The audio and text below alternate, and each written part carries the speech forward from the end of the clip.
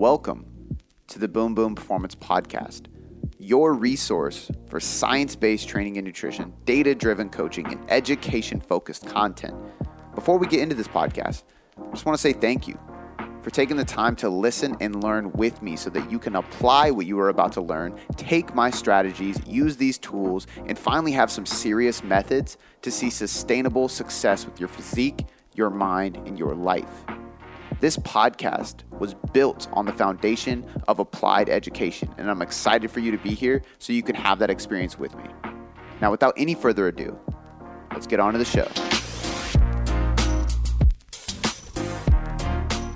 Today is the first research roundup with our CSO, Brandon Roberts. Dr. Brandon Roberts is the Tailored Coaching Method Chief Science Officer. He is an experienced coach, he's an experienced athlete, and he is an experienced researcher. So today we brought up 3 specific studies pertaining to training, nutrition, and supplementation that he also wrote a research roundup blog on that we're working on. It's really big, and that'll be out in a couple weeks, so stay tuned for that. But today we covered the studies and a little bit more of a casual conversation between the two of us, went into the studies, and then we talked about how those studies actually apply to the coaching clients we work with. The first study was regarding the diet breaks and refeeds with Bill Campbell, which you will hear an episode with me actually interviewing Bill here in the next week or two as well. But we did a little research roundup on that. Then we went into BCAAs and if they have any validity. There was a study that showed greater VO2 max in performance by supplementing with BCAAs prior, but when is that really applicable? We're going to dive into that and if they're even worth spending your money on. And then the third one was regarding energy expenditure adaptations and what we can expect from that, which led us to a conversation about the best way to lose weight. Is that cardio? Is it dieting? Is it strength training? So we took a little bit of a side rant on that one, but I think it's really applicable to most of the people listening to the podcast. All right, guys, I'm excited for this one. This is going to be a cool thing that we do every single month. We're going to do this research roundup. We're going to pick a few studies, and we're going to go through them every single time. So if you enjoy this podcast, please do us a huge favor and let us know by taking a screenshot of this episode. Post it on your Instagram story. Tag myself at Cody.boomboom and tag Brandon at BRob_21. We want to thank you for listening, and we want to share it on our story as well. Without any further ado, let's head over and talk to our CSO, Dr. Brandon Roberts. All right. So today is our first, we can call this the Brandon takeover. This is going to be the first time where our CSO, Brandon Roberts, gets to step in and kind of take over the show. I'm going to literally just use this as a chance to selfishly learn from you and kind of listen to you go over these studies, which will be available in a blog soon. So you guys will be able to get this in writing as well soon, so you can see the actual text of what he put together. But we're going to go over 3 specific studies that are applicable to our audience and our clientele. And Brandon's going to kind of step on and he's going to give us his interpretation and the actual study. And then we'll be able to kind of pick it apart and apply to what you guys can take away with. Essentially, that's the whole goal of these. And we'll be doing these every month. So Brandon, I'm going to let you take it away and get into it, man. All right. Well, so first up, we're going to do 3 studies. As some of you may have heard of the refeed study out of the Bill Campbell's lab. And I think you had him on or are going to have him on, right? Yeah, we recorded. I don't know if it'll air before this or not. So people may have heard it or they have not heard it yet. So this will be a chance for them to hear a second opinion. And just remember, guys, like every single study ever done always is going to have critiques. And I've already actually read multiple interpretations of it. And then I got a chance he emailed me the study and I read it my own. And then I talked to him on the podcast. So I've kind of been hearing everybody's opinions. And as a coach, I actually find it more valuable by hearing all the different interpretations and allowing myself to dissect what is applicable out of this study, right? And like not taking anything for written in stone words, but just knowing what people hear and interpret it and then using that, I think is really valuable. Yeah, so I'll just kind of give the outline. Basically, it's a 7-week study where they had one group do refeeds on essentially the weekends, where they came back up to maintenance calories. And then the other group was just strict dieting. So it worked out to where the deficit was basically 25% for the continuous group, that's what they call it, and then 35% during the week for the refeed group, and then they refed on the weekends, obviously. They did training, which was really cool because I mean, this is something that, while the deficits are pretty steep, like 25% deficit, as I wrote, is is a lot of calories. It's something that we use in practice, and they're not obese. They don't have disease. They are training similar to what we would train like. So that from the translational aspect, their protein's high. It's at 1.8 grams per kilogram. So it checks all the boxes of population relevance. So the next thing they go into is they wanted to know basically, do refeeds help retain fat-free mass, and or do they help us lose more fat? And there's a little bit of rationale there for helping retain fat-free mass, right? So fat-free mass is muscle, and a lot of other things. But if you have refeeds, maybe you train better and you can retain muscle because you're training better, or maybe they increase your metabolic rate a little bit, and kind of offset that metabolic adaptation that we see with dieting. And it's only like 10 to 15% max. But there are a lot of different things. Maybe it's mental, right? Psychological effect. You're like, oh, I made it to the weekend. I get to have an extra, 500 calories or something. So the rationale is definitely good. When you get into this study, I think there are some caveats, and I'm going to hedge a little bit. But the authors basically said, we found that we preserved more fat-free mass and metabolic rate was better. And they did resting metabolic rate, which is where you lay on a table in most places and you just have like a mask over your face. And it's not too bad. It takes like 15 to 30 minutes, and that's plenty of data to kind of get what you need. So they did body comp and resting metabolic rate at pre and post, so baseline and then after the end of the study.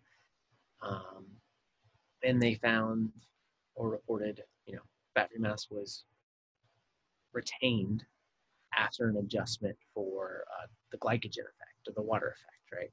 So when we diet, we see an initial weight loss, and that is mostly glycogen. And people get really excited about it. I mean, I still get excited about it. Where you'll lose like 3 pounds, you'll be like, yes, it's working. Right. And then the next week, it's you're like, oh, I only lost a pound this week. Okay, whatever. But that adjusts for that because glycogen, specifically muscle glycogen, which you have a lot of, 400 grams or so, holds 3 to 4 grams of water per gram of glycogen, right? So if you have, we'll call it 400 grams of glycogen in your muscle and you're dieting, maybe you go down to like 100 grams. So some quick math, 300 left, right? And if they each holds 4 grams of water, that's 1.2 kilos, which is a lot of weight, right? So anyway, back to the results. I think one of the concerns that I had with the study was they report that they found a fat-free mass difference, but the measurements aren't super clear on when they took them. So if you have a refeed, you restore that glycogen. And the way they set the study up was there were kind of lighter training weeks, so deload weeks, essentially, in the middle of the study and at the end of the study. So what a lot of people on the internet have argued is, you refed Saturday, Sunday, and then Tuesday or Wednesday you came back in for your body comp measurement. And because you weren't really training, you didn't lose that glycogen. And so people who had been dieted, who were glycogen depleted the whole time, you get like a little bit of a bump, right? It's kind of like an endurance exercise where you deplete and then you have this huge glycogen load and then you perform really well. Bodybuilders use it too for peak week, essentially. So that was my main issue with that. I don't know how you fix that other than taking an end of the week measurement. So just off the top of my head is instead of doing your outcome measures on Tuesday, Wednesday, you do them on Thursday, Friday. But then your continuous group is probably more depleted then. An alternate thing you can do, and this is more from a statistical approach, so you can do a lot of cool things with stats. You can adjust for water in your analysis. So you could take that and say, a portion of this change is explained by water. And if we adjust for that, is there still a difference? And so they didn't do that. And that's a little more advanced. That's because I've been involved with so many clinical trials, I've sat in on a lot of like stats meetings and have done a lot of just more advanced stats that the sports science fields don't have access to, or maybe, never really learned that much about. So if you're a scientist and you're listening, find a statistician. They're worth it. So with this critique, is this, I'm just trying to just interpret it for myself and for the listeners, is this basically you're kind of saying if we did equate for that, you don't think there would be a difference of muscle maintenance, or I should say lean mass maintenance during this period of time? I'm not sure. And I think if we did adjust, we'd have a better answer, because they speculate that, it did save fat from us. And I mean, again, the rationale is there. It's just not the best design. And when you're designing studies, every time I design a study, I'm like, okay, well, I have to change some things, and I really want to know about, if my primary outcome or the main reason I did the study is fat-free mass. Well, I need to make sure that however I'm getting that number is the cleanest way I can do it. Because when I go and submit the paper and I go through review, if my like primary thing I'm looking at is not set up well, it might not get published, or it might get torn apart afterwards. So that's kind of how scientists generally approach things. But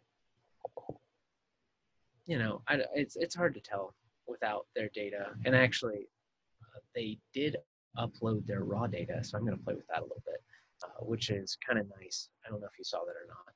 I haven't yet, no.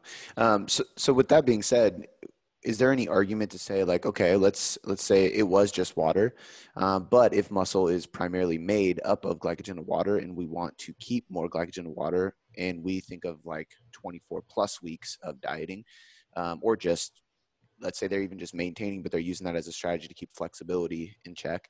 Mm-hmm. Do you think it still has value because of that? Because obviously if we do have more water stored in the glycogen inside the muscle, we are still fuller, we look bigger, and we feel better in the gym. So is it one of those things where it's like, it's not really what's going on, but it doesn't matter because at the end of the day, we get what we want?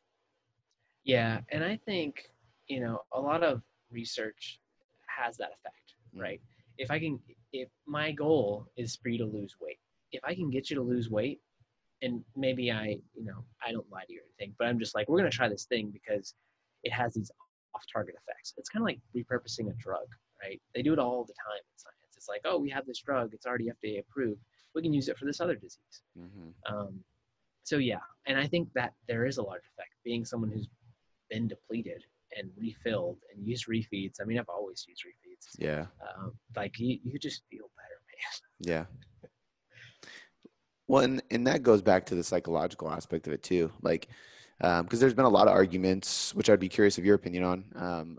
Lately, there's been some debates about diet breaks, and I guess you can kind of categorize refeeds in those too, especially extended refeeds, about them really just being psychological. Like, there's actually no physiological difference happening. It's just psychological. But then you got to ask too, is like, well, do you think indirectly down the road there will be physiological changes because the psychological benefits you saw during that refeed? Because if that helps you stick to the diet or stay more adherent or work harder in the gym or do any of those things will contribute to the physiological effects. And I think the problem with a lot of people is they'll hear somebody say, oh, they don't matter, it's just psychological, and they'll throw it out. But it's like, well, you got to think about the chain of events that occur if you keep your psychology healthy. Does that make sense? Yeah, definitely. And I think, we look at the placebo effect, right? Mm-hmm. That's like, we know it's there. It's very powerful. And you can use that to your advantage. Even if you kind of know about the placebo effect, it still happens. One of the other ideas behind kind of diet breaks and refeeds is the metabolic adaptation. It kind of stops that from happening. Mm-hmm. And I don't think, specifically with this study or really any other studies that I've come across lately, I don't think they work for that. At least there's not enough evidence to say that they do yet. Um, What do you think needs to happen in order to accomplish that? Is it a matter of like, hey, like 2 days, it's just not enough? But you know, if you take a full week, that's different. Or like, hey, you need to. Is it better to say like, because I even have some clients where I'm like, hey, we're gonna go for 12 weeks, and we're not really gonna refeed unless we just need to give you a higher carb day for psychological benefit or just to get your pumps back in the gym. And then after 12 weeks, whether you're at your fat loss goal or not, we're going to take a maintenance phase, and it's going to be 4 to 6 weeks. And then we're going to come back to diet. Do you see any benefit for extended periods where it is at least 7 days, but upwards of multiple weeks? Do you think that would have that carryover? I think if you have the time to do that, yeah. You know, it's a lot of people that I've worked with, um, they need a little variation anyway. Mm-hmm. So if they're willing to give you the time and say, hey, yeah, I'll do a 12-week diet, well, then we'll take a month off. You go with it. You're like, yes, let's do it. And then they feel better. And, you know, I think to see the metabolic effects, you would need to take a while off. You Yeah. basically need to come back down into homeostasis, right? Because your body's fighting this weight loss the whole time. Yeah. And then if you maintain and you're not like super lean, right? You're just kind of like normal lean, maybe you're 12% body fat or something, you will kind of level off. And your body will be like, oh, this is the new normal. I'm healthy. I'm not hungry all the time. And I'm training well. Like metabolic rate should stabilize. Now, the studies haven't been done, but I think that approach is also a good one. Yeah. I think like what I've been kind of learning more as of lately, probably within the last year, and you can correct me if I'm wrong on this, and this is even too far, but it's much less of a reversal and it's much more of like a dampening. Like it's like, hey, like when you do a diet break, you're not reversing these metabolic adaptations. You're just slowing them down a little bit by taking yourself out of the diet for a few days. Because when you're not in the diet, you're not creating more adaptations, but you're not necessarily reversing those adaptations. In these maintenance phases, like you're referring to, where you actually create homeostasis, those actually take weeks, weeks and weeks, sometimes months, depending on how long the diet is. It's why somebody in a competitive nature, which is more extreme, obviously, if they do a prep, they're not going to do it like a 4 week maintenance phase and then jump back into a next prep. It's like, hey, take a 6 month period off at least, if not longer, if you want to gain some muscle between seasons. Would you agree with that? Yeah, definitely. I think I had another good point. I kind of lost it. Brain's always going. Yeah, I think those are good approaches, and I don't again want to discourage people from taking refeeds or diet breaks. I think they're great. The science is just kind of in between right now.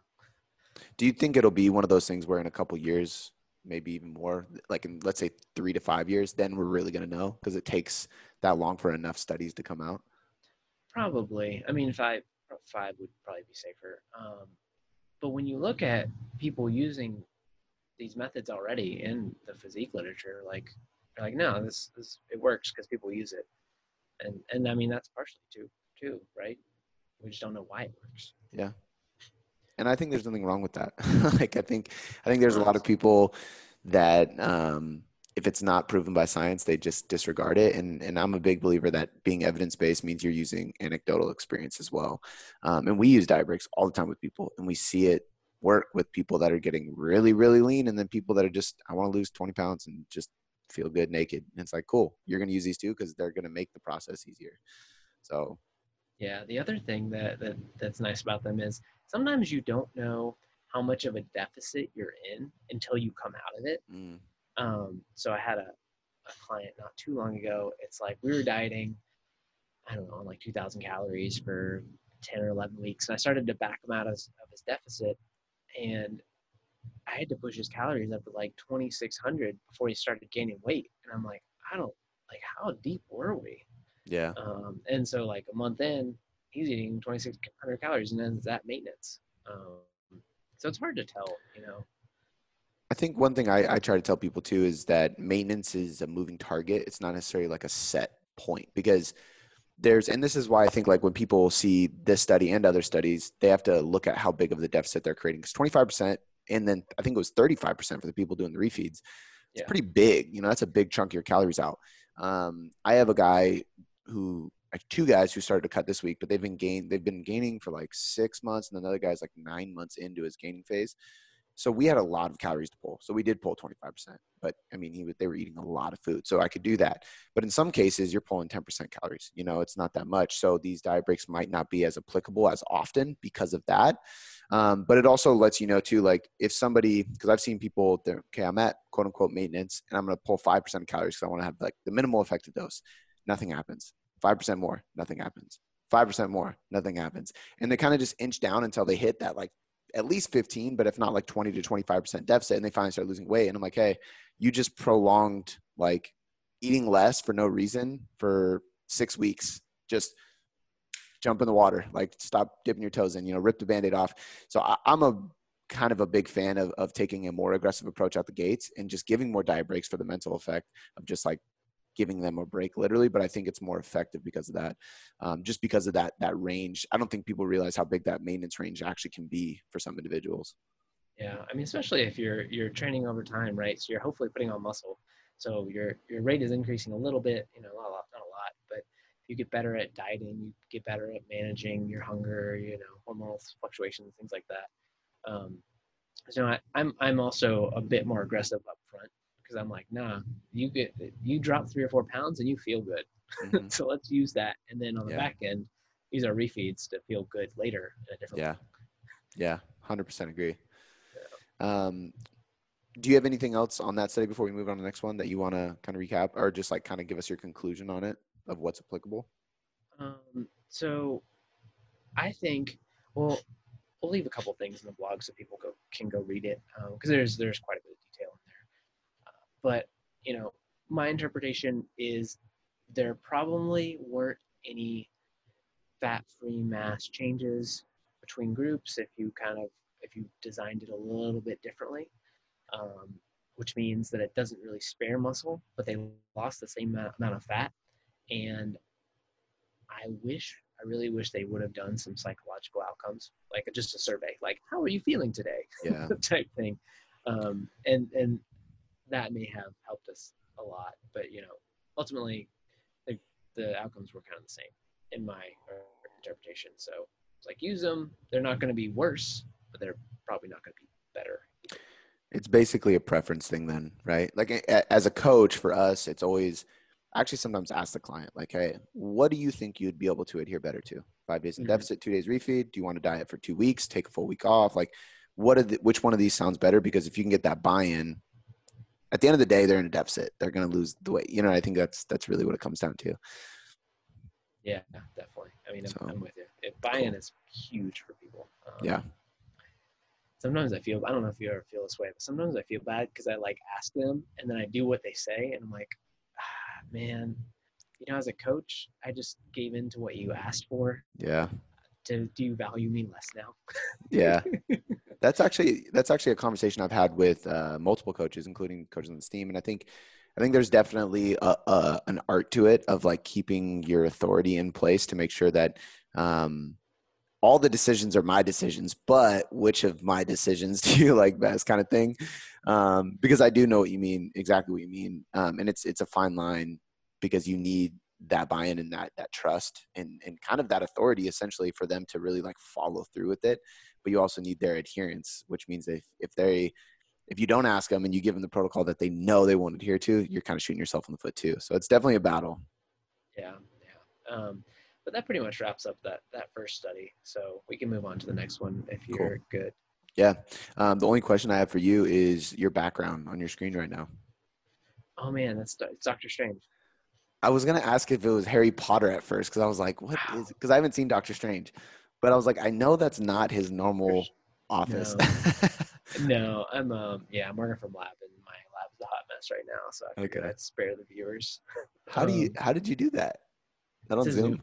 Yeah, it's a Zoom setting. Oh, I'm such a nerd. I have all of the Marvel backgrounds, like the Tony Stark one oh, that's and the hilarious. Thor one. Yeah, Oh, that's good to know. I did not know that. I might start playing around with that. yeah, it's fun. Okay, so the next study is it's a supplement study, and so I picked this one.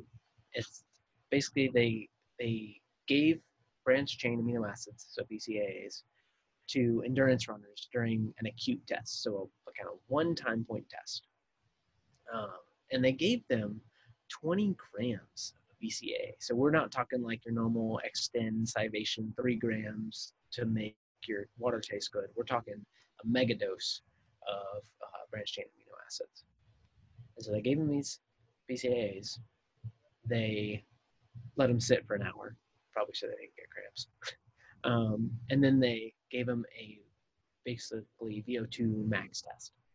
And so that's just, we're going to run as long as you can, and we're going to increase the time or increase the pace over time until you hit the red button, which is like, I'm out, I'm done. And usually at that point, people kind of just kind of fall into the corner or whatever. It's not pleasant. I've done quite a few of them. They had the BCA and the placebo, and then they had a washout period, so a 2-week washout, and then they switch groups. This is called a crossover study. And this is nice, the crossover studies, because you're basically your own control. And so you do the test twice, but you split your people so that you can see kind of an effect within the person. And basically what they found was that the time to exhaustion, so the time before they got too tired and hit the button, was higher in the BCAA group. And it was like almost 4 minutes higher.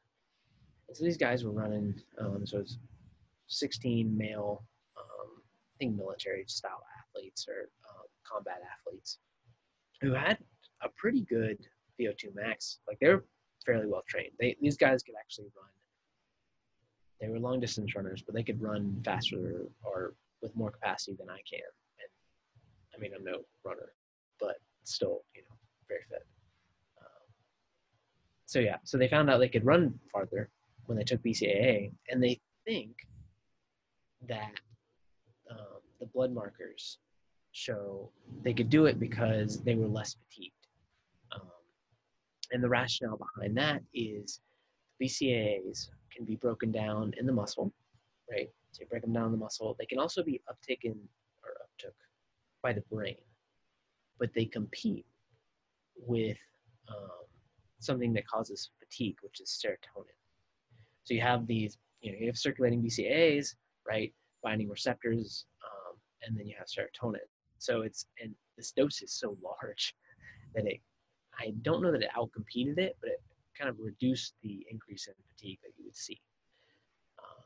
And because of that, I think they had higher levels of creatine kinase, which are markers of muscle damage. So to give you an example of creatine kinase, imagine it's your first day in the gym, right? You walk in, you work out really hard, you're sore, your creatine kinase levels will be through the roof, right? People who get rhabdo have creatine kinase levels through the roof. It's an indicator of muscle damage. So their muscle damage was elevated in the BCAA group because probably they ran farther and harder because the test is getting harder over time. And when I looked at their data, looked at the literature a little bit, everything kind of lined up to where the only odd thing that I found was the dose, right? So if you're an endurance athlete, it seems like it would be worth consuming some BCAA as long as they don't give you gastrointestinal issues before a long race. Just a cute, like, bam, about to race in an hour, let me hit some BCAA and then go run. So that was the gist of it. I don't know if you have any specific questions you want to get into. Yeah, a few. I've heard in the past that BCAAs have a almost like a mental fatiguing benefit, like where it just helps the mental fatigue side of things. So the question is, do you need to go as far as 20 grams to get that? And then the other side of that is, can we use that in the context of a different athletic endeavor? So if it is, bodybuilding, even for me, like sometimes, like yesterday was my leg day and I had heavy squats and then heavy RDLs and then like sets of 15 per side walking lunges. Like I'm like, dude, I don't want to do this after heavy squats. But my thought is like, will BCAAs help me mentally get through those damn lunges at the end of every single leg day. So, but does that make sense? Or like, for example, a CrossFit athlete, they're not necessarily doing endurance running, but I mean, if you're doing competitive CrossFit, and there are some listeners who do, I mean, you're going pretty hard in multiple energy systems throughout a typical WOD. So is there application for that mental side effect in other realms? And what dosage do you actually need to start experiencing that, do you think? Yeah. So the literature is mostly in endurance athletes, but there is plenty of resistance training stuff that finds reduced muscle soreness. And I would, you know, I think I can extrapolate a little bit and say it would probably have the same effect in kind of any other sport like CrossFit or just training in general. Um, and the dose would probably be somewhere between 12 and 15 grams based on what I've read. Um, Now, you might be able to get away with lower, but I don't know it because again, that's a lot to put in a drink.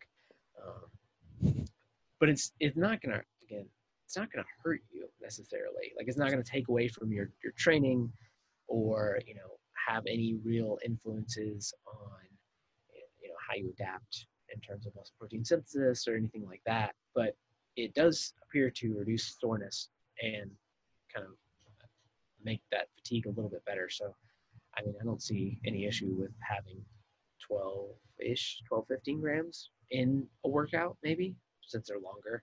Yeah. These guys, most of the studies do it beforehand. Right. But then you could like put it in your pre-workout, right? So you have a cocktail of BCAA, caffeine, Yeah. or whatever else you want, beta alanine. So yeah, I mean, I think there's some application there. 20 grams is like 4 scoops of a normal BCA, I think. It's a And lot. it reminds me of when I used to carry around a water jug full of BCA. So I had like a pink water jug, because if I was sipping amino acids all day, my muscle protein synthesis would be through the roof and I'd be constantly gaining muscle. Like that was my theory when I was 19 years old. And I was like, this is what I got to do. And a lot of people did that. I mean, you nod your head, so I wouldn't doubt if you did too. Yeah, definitely. And it's I think from the muscle protein synthesis side, I was reading a bunch of studies not too long ago and analyzing those. We want to stick with whey. So like if you had this in your workout, you would still want to have some kind of meal or shake or something within an hour or two of your like end of your workout or before. Like you need to overlap your protein still. But I if you like it, more Yeah. power to you, I guess. So my next question with this would be, did they track how much protein was being consumed by these individuals prior? Because if whey protein, which I'm assuming is because it has a full spectrum of aminos, is probably going to be better for muscle growth, will the fact that that has BCAAs in it as well naturally, can we just have protein before our workout and just make sure that our pre-workout meal is sufficient enough, and that's going to give us that mental fatigue benefit as well as the muscle protein synthesis that we need from whey? Does that make sense? Yeah, I don't think so because the BCAAs are so specifically a competitive inhibitor to serotonin, right? So you would need to take in like 100 grams of whey to get that many yeah aminos. Okay. yeah. So and then you would probably be miserable. Yeah, absolutely. That would not be fun. So they didn't. I don't think, at least I didn't see it, measure protein intake, like the standard protein intake. I go back and forth. I'm like, all right, well, it would be nice if a study did that. And they're like, yeah, we had our standard 1.8 grams per kilogram or something, high-ish, and we gave them the BCA, and it still worked. Like I think that is the next step. And actually, you did have a good idea with the serotonin and the CrossFitters. That'd be interesting to do too. Mm-hmm. So at the end of the day, what's your conclusion of should we spend our money on BCAs or not? Because this is definitely one of those ones that was like, they're great. And then it was like, they're so pointless. Don't waste your money. And then it was like, no, you should drink them before meals or in between meals. And then the next one was, or it was just leucine, I guess, at that point. And then it was back to being like, if you hit your protein intake, absolutely pointless. And then, you know what I mean? It keeps going back and forth. So like where do you think there's actually application for individuals listening? Yeah. So I would probably say save your money and spend it on something else, unless you just really like it or really want that like 1 to 2% edge. Like I don't do it, if that gives you an example. And I'm not like a big supplement person. I take creatine, sometimes vitamin D if it's not sunny. um, I do energy drinks occasionally. Um, so yeah, I mean, I keep it pretty simple, but there's plenty of stuff that you can use. I think this would fall somewhere in the middle, probably. Got it. I think that's a good recommendation. I typically tell people the same thing. It's like, if you enjoy it, do it. If you have the money to spend and you want that like potential 1% edge, like that's great. But I always say too, like, if you don't have any whey protein at home, if you don't have any creatine monohydrate, like if you're not drinking caffeine before you work out, it's like start there because that's going to do much more for you. Which actually brings up another question I have, just because I read it in Mass and then I asked Eric Treckler's opinion on it, and he is a fan. Betaine. What is your thoughts on betaine? And if that's, I guess, like for the listeners, what it is, what it does, and if you see any validity in that, because the research review in Mass was actually pretty good on it. Like they showed some body composition changes that were favorable from supplementing with it. Okay, so you picked one supplement that I'm not super familiar with. I know Of course. you picked the one. I was waiting for beta alanine or like beetroot juice, and then I was like, wait, no, okay. Um, so I'm probably not up to date on that to give a good kind of response. But you know what? It can go on my list, and I can read a study, and I can figure it out. Love it. Yeah, because that's one I've been getting asked about quite a bit.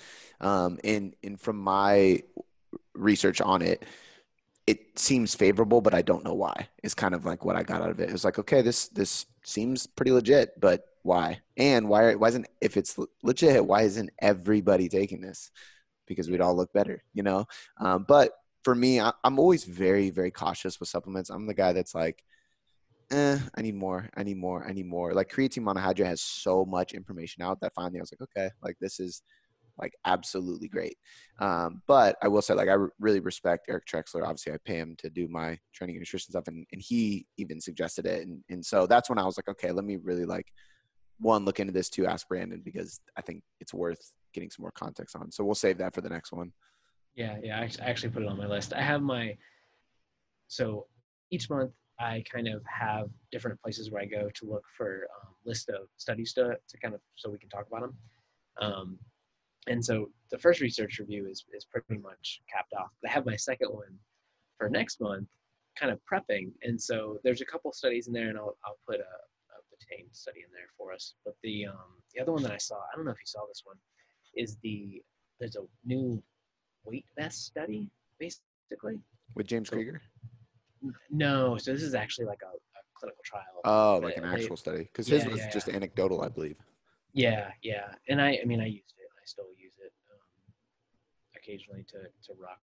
Um, but yeah, so that's one of the ones we're probably gonna do next time, and Yeah. then we'll do maybe we'll stick with like nutrition, training, and supplements type Yeah, thing. I think that would be good. I'm really interested in the weighted apparel weight vest like one because when James came out with the content around his client case study and what they did and what his thoughts were as to why those things were occurring was really really interesting. I mean, granted, there's only so much application. Like obviously, most people can't wear weighted apparel all day, but I could. So like Yeah, part of me is like, I kind of want to learn more. And when it gets time for me to cut, like maybe I'll throw some weighted apparel on and try it out.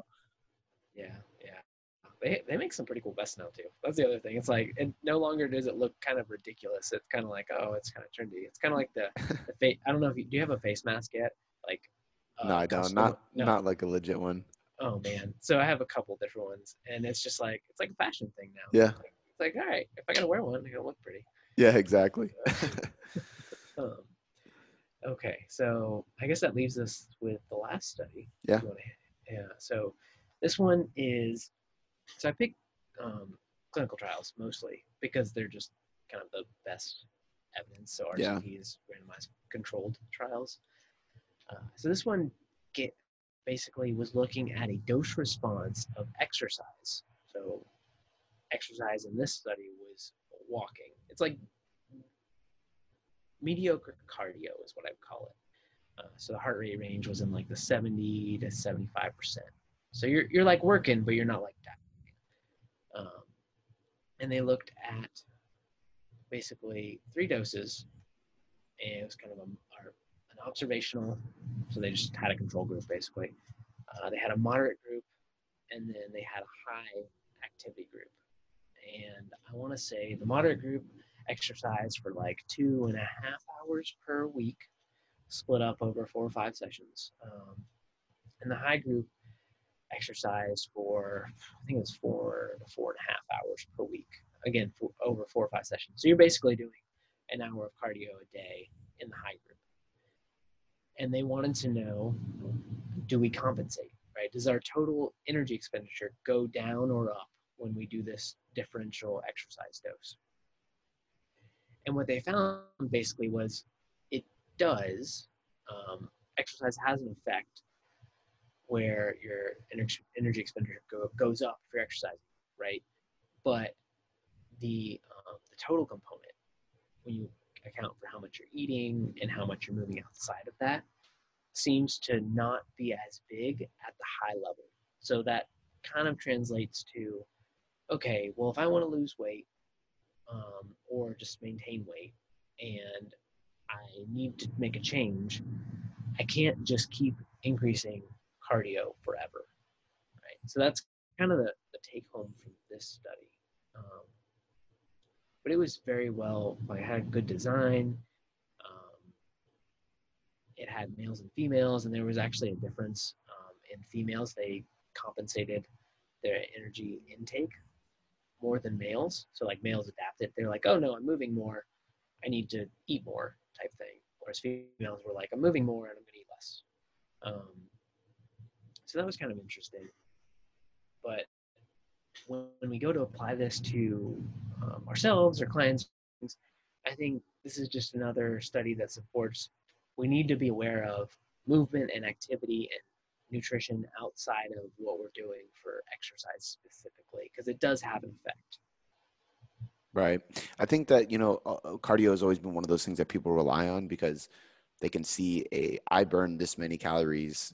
So they think, because we know it's not completely accurate anyway, but point being is they kind of lean on that. Whereas there's a lot of people, myself included, and it sounds like you as well, who would rather train to maintain muscle and diet to lose fat. Would that be an accurate statement? And is this study kind of just giving us the proof of that?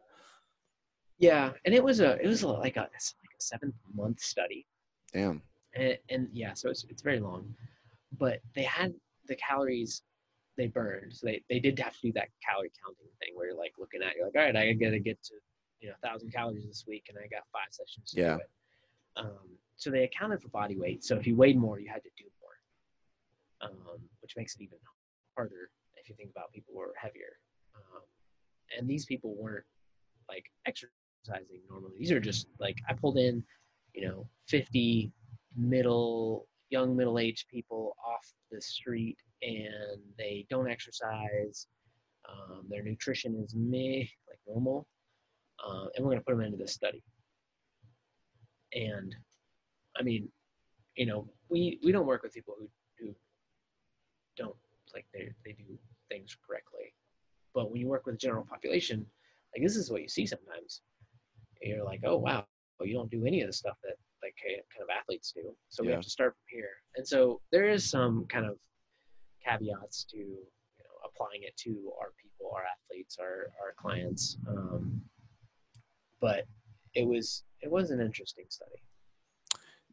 Was there any recorded adaptation along the way, just as far as, and if there wasn't, I'd love your thoughts on this, of just like, as you do cardio, you become more adapted to that process and maybe burn less calories as your body kind of gets better at cardio. It's almost like you don't want to get good at cardio because you'll be more efficient. Is that an accurate statement?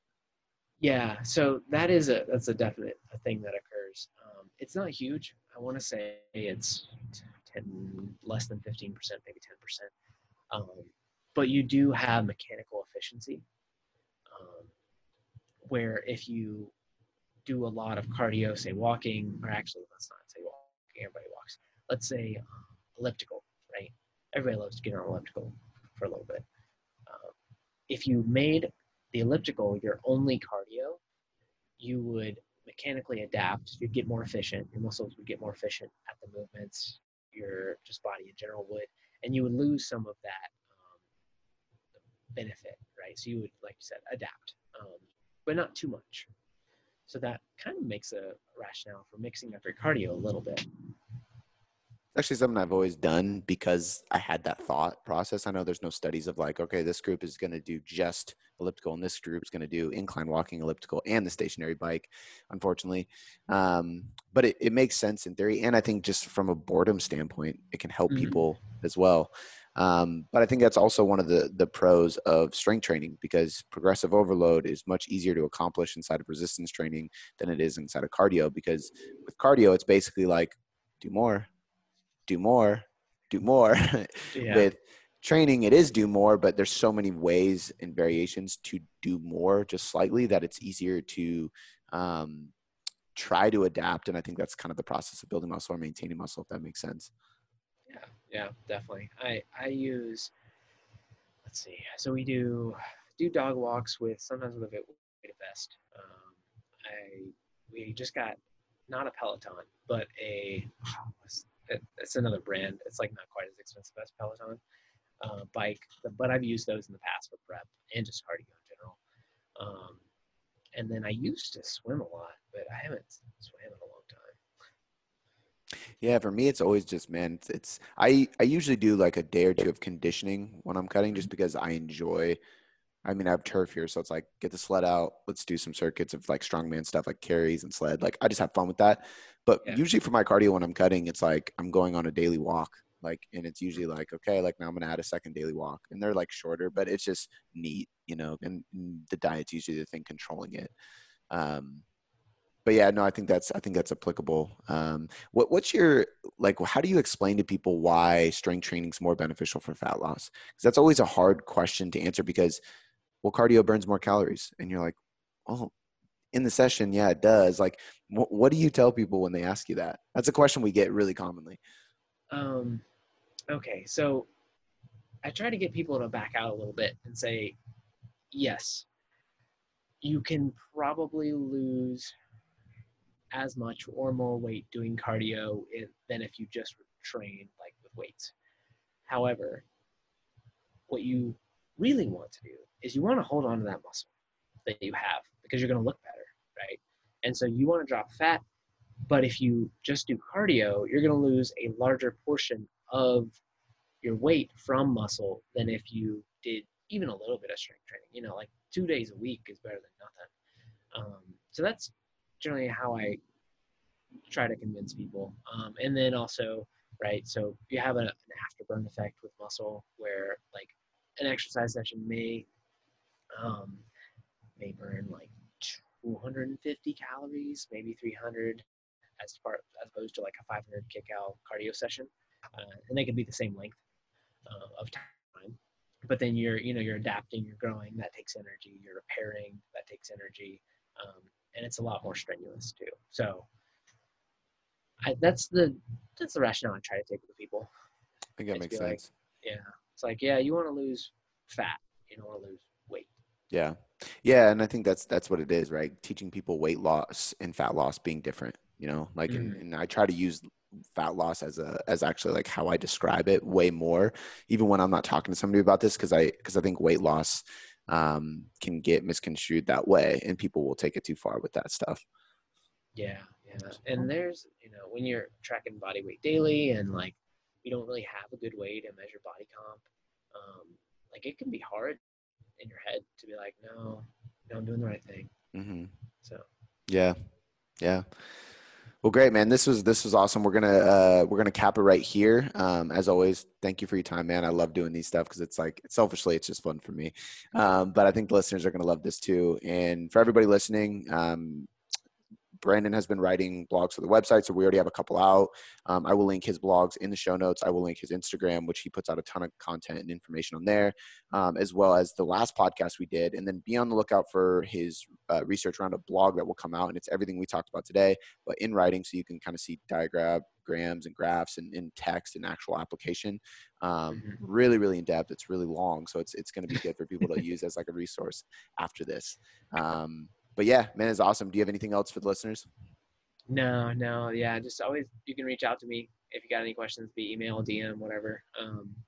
And I appreciate, you having me on and us doing this. This is a lot of fun. Yeah, absolutely, man. Before I let you go, I just want to say thanks. I seriously appreciate you spending this last hour or so with me, educating yourself to get better results. It still humbles me to this day that people around the world literally have me in their headphones or their speakers just to learn. It's so empowering, and because of that, I have 3 quick things for you. The first one is a personal favor. Please leave me a 5-star rating and review on iTunes. When you do this, not only does it help me learn and get better at making podcasts for you to get better results, but it helps us grow inside of iTunes, which allows us to invest more, again, to get you better results. The second thing, head over to boomboomperformance.com/sign-up or click the link in the show notes to get your free copy of the Nutrition Hierarchy. This is everything you need to know about nutrition to change your body composition or performance inside of a manual. I take the leading evidence inside of research and all the principles, methods, and tools based on some of the top professionals in the industry, and I put them all in a book so you can learn more about your nutrition and get better results. The third thing, this is a personal invitation to shoot me a DM on Instagram or email me at cody@boomboomperformance.com. I will help you troubleshoot anything you need. This is literally an invitation to jump in my inbox and ask me anything you want and let me help you. All right, guys, that's all I got for you this time. I appreciate you being here, and I'll see you next time.